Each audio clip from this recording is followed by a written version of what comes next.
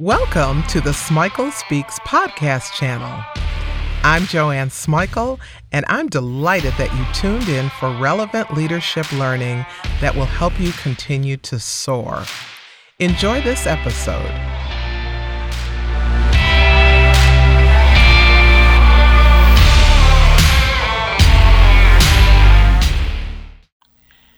In this episode, we're going to focus on building personal resilience. I'm really tired of people acting like just because I've come through a tough time that I must have developed resilience. It is not that simple. Just because we come out on the other side doesn't mean that we're resilient. Sometimes we come out on the other side absolutely exhausted, depleted, and diminished. That silly expression, what doesn't kill you makes you stronger. It sounds so good, but it's inaccurate. Sometimes what doesn't kill you just leaves you undead. And I don't know if undead is a real word, but I think you get it. I believe that we work to develop resilience. And then when we demonstrate it, we begin to build that muscle. The ups and downs of life certainly give us a lot of opportunities to strengthen that muscle.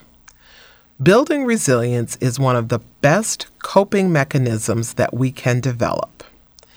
In this podcast, we're going to focus on the strategies that we can all use to build our resilience. There are 4 activities that are available to each one of us. I'm going to review them and then explore each of them in a little bit more detail. The activities are reframing, continuous learning, perspective expansion, and network expansion. Resilience requires a reframe. That means looking at the situation and deciding how you're going to interpret it. That is a tough decision when we're in the middle of a storm. It's hard to look at dashed hopes, shattered dreams, and profound loss and constructively reframe. However, the reframe is essential in building a resilient spirit. Crafting a reframe does not involve a huge reimagining of the situation.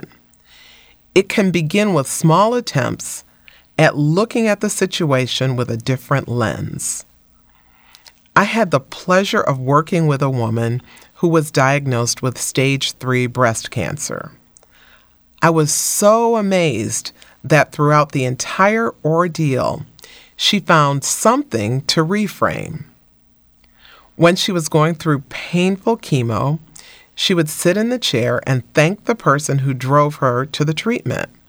She would say, this is our special opportunity to share time that we missed because of our busy schedules. That's the ultimate reframe. She saw the cancer as something that brought her closer to her friends and family. She would never, ever discuss the situation as a death knell. Consider the woman who kept referring to her divorce as her liberation, even while she was going through a contentious tug-of-war over property.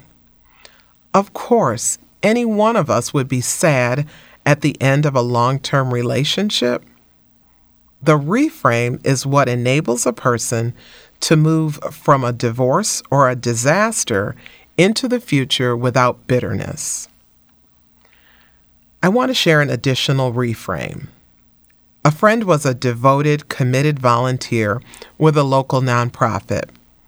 She was faithful in soliciting donations of all sorts. She'd work in the processing center whenever asked. She filled in for other volunteers and was even tapped to train new volunteers. When a major change was coming, the founder asked for opinions. This volunteer did not support the changes and saw them as counter to the organization's mission. She shared her thoughts with the founder. The founder, who was a bit autocratic, wanted absolute compliance. She was really annoyed that the volunteer challenged her by sharing her opinions that were not in alignment with the new direction. The founder saw this as threatening. As a result, she asked this very devoted person to resign from volunteering. Of course, the volunteer was deeply hurt, but she was able to see this experience as an opportunity to be of service in other places and in other ways. That was a powerful reframe.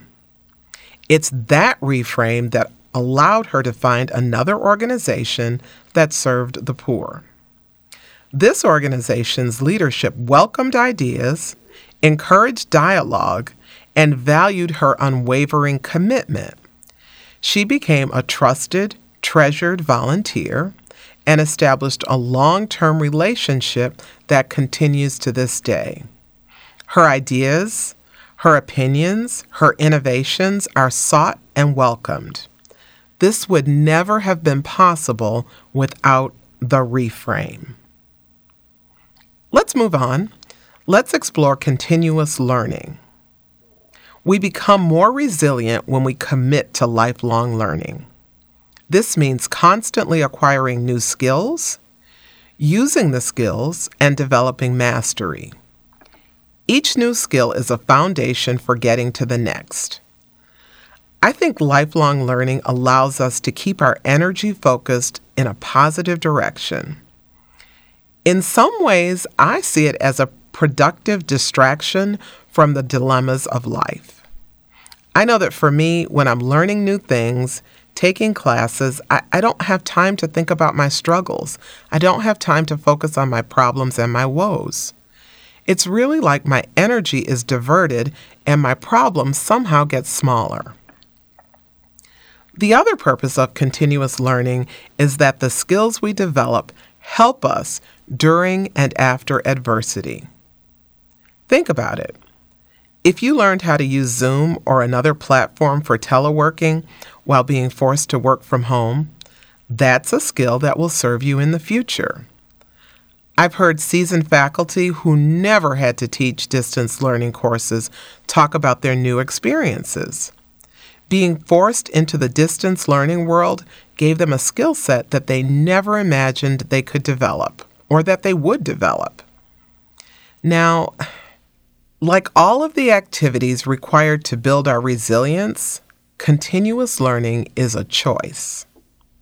For every faculty I've heard speak positively about learning new technologies to deliver instruction, I've heard almost as many bemoan having to deliver courses online.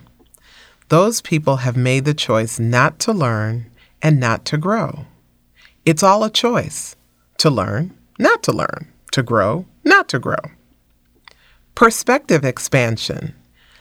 The next activity, it calls us to see a broader range of possibilities and probabilities than we would typically imagine. I like to think of this as the ability to dream beyond the current state of existence. It requires the ability to be, as the term implies, expansive. It enables us to see beyond the current definition of the immediate problem and the available solutions. When our perspectives become enlarged, our range of options automatically enhances exponentially. Here's an example of perspective expansion, or the lack thereof.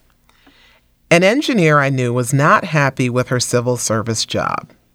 She was bemoaning the fact that she got passed over for promotion twice. She was invited by a colleague to start a small company that fabricated road signs. She kept saying that the market for road signs in Maryland was small. She said that there were only so many highway construction projects.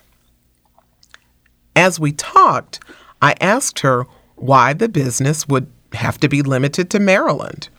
Her response was that she and her potential business partner lived in Maryland. I asked her about the surrounding states.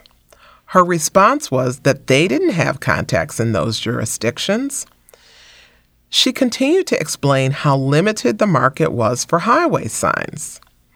I asked her if the same equipment could be used to build street signage in new developments. She said that it could, but she didn't think there was much in the way of new construction in her part of the state. She just couldn't see that there's a great big world with developers building all over the place. I guess I don't need to tell you that she was unable to expand her perspective and never started the business. She remained dissatisfied with her position and just could not imagine the world beyond her little oyster. Let's move to network expansion. This is a combination of who you know, who you need to know, and who knows you. Having a wide network of relationships is useful in building resilience. These are the people who can support your personal and professional development. These are the people who can open the doors to new opportunities. They can connect you to others who may have options that you've never considered. I want to make an important point about network expansion. It's not just about what other people can do for you. It's also about what you can offer them. A one-way network is nothing more than usury. As you work on expanding your network, think about what you can offer the other person. Ask them what they may need from you. I met a colleague through an association that we both belong to. We decided to have coffee because she wanted to talk to me about getting published. After she picked my brain, she asked me, "Joanne, what can I do for you? What are some of the goals that you want to accomplish?" She's clearly a woman who understands the mutuality in networking. Here's a good activity to get you thinking about how to expand your network. Identify one of your professional goals. Be really clear about it. Then, make an exhaustive list of people who have the potential to help you reach that goal. These may be people that you know or people that you've yet to meet. After you've made the list, jot down the benefit you'd get from the new connections. Next, make a list of what you can offer to each of the potential new connections. Finally, identify people who can make the introduction. Regarding the people you already know, schedule time to connect or reconnect with them. Just as you did with the new connections, identify the benefit from strengthening the relationship and the things that you can offer. Expanding your network requires focused attention. It also requires a willingness to actively engage in supportive, encouraging ways. I'd like to wrap with a quick review. We can all build resilience with focused attention. We have to master the reframe. This means looking at the same situation through different lenses. It's tough. It's really tough, but it's necessary.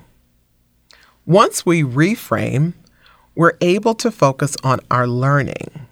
Continuous learning positions us for new opportunities, for different options, for being of service in ways we never considered before.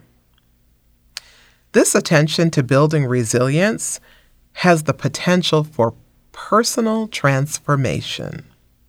Remember, you can build resilience at any stage of your life. Commit to it. Practice the competencies that we've covered. Now, be realistic. Expect the normal ebbs and flows of skill development. Remember, you don't have to simply survive, you can thrive. Thanks for listening to this podcast. I hope that you got tools that you'll actually use and share. Subscribe to get more relevant leadership learning. Check out my YouTube channel to stay prepared for leading in an ever-evolving world.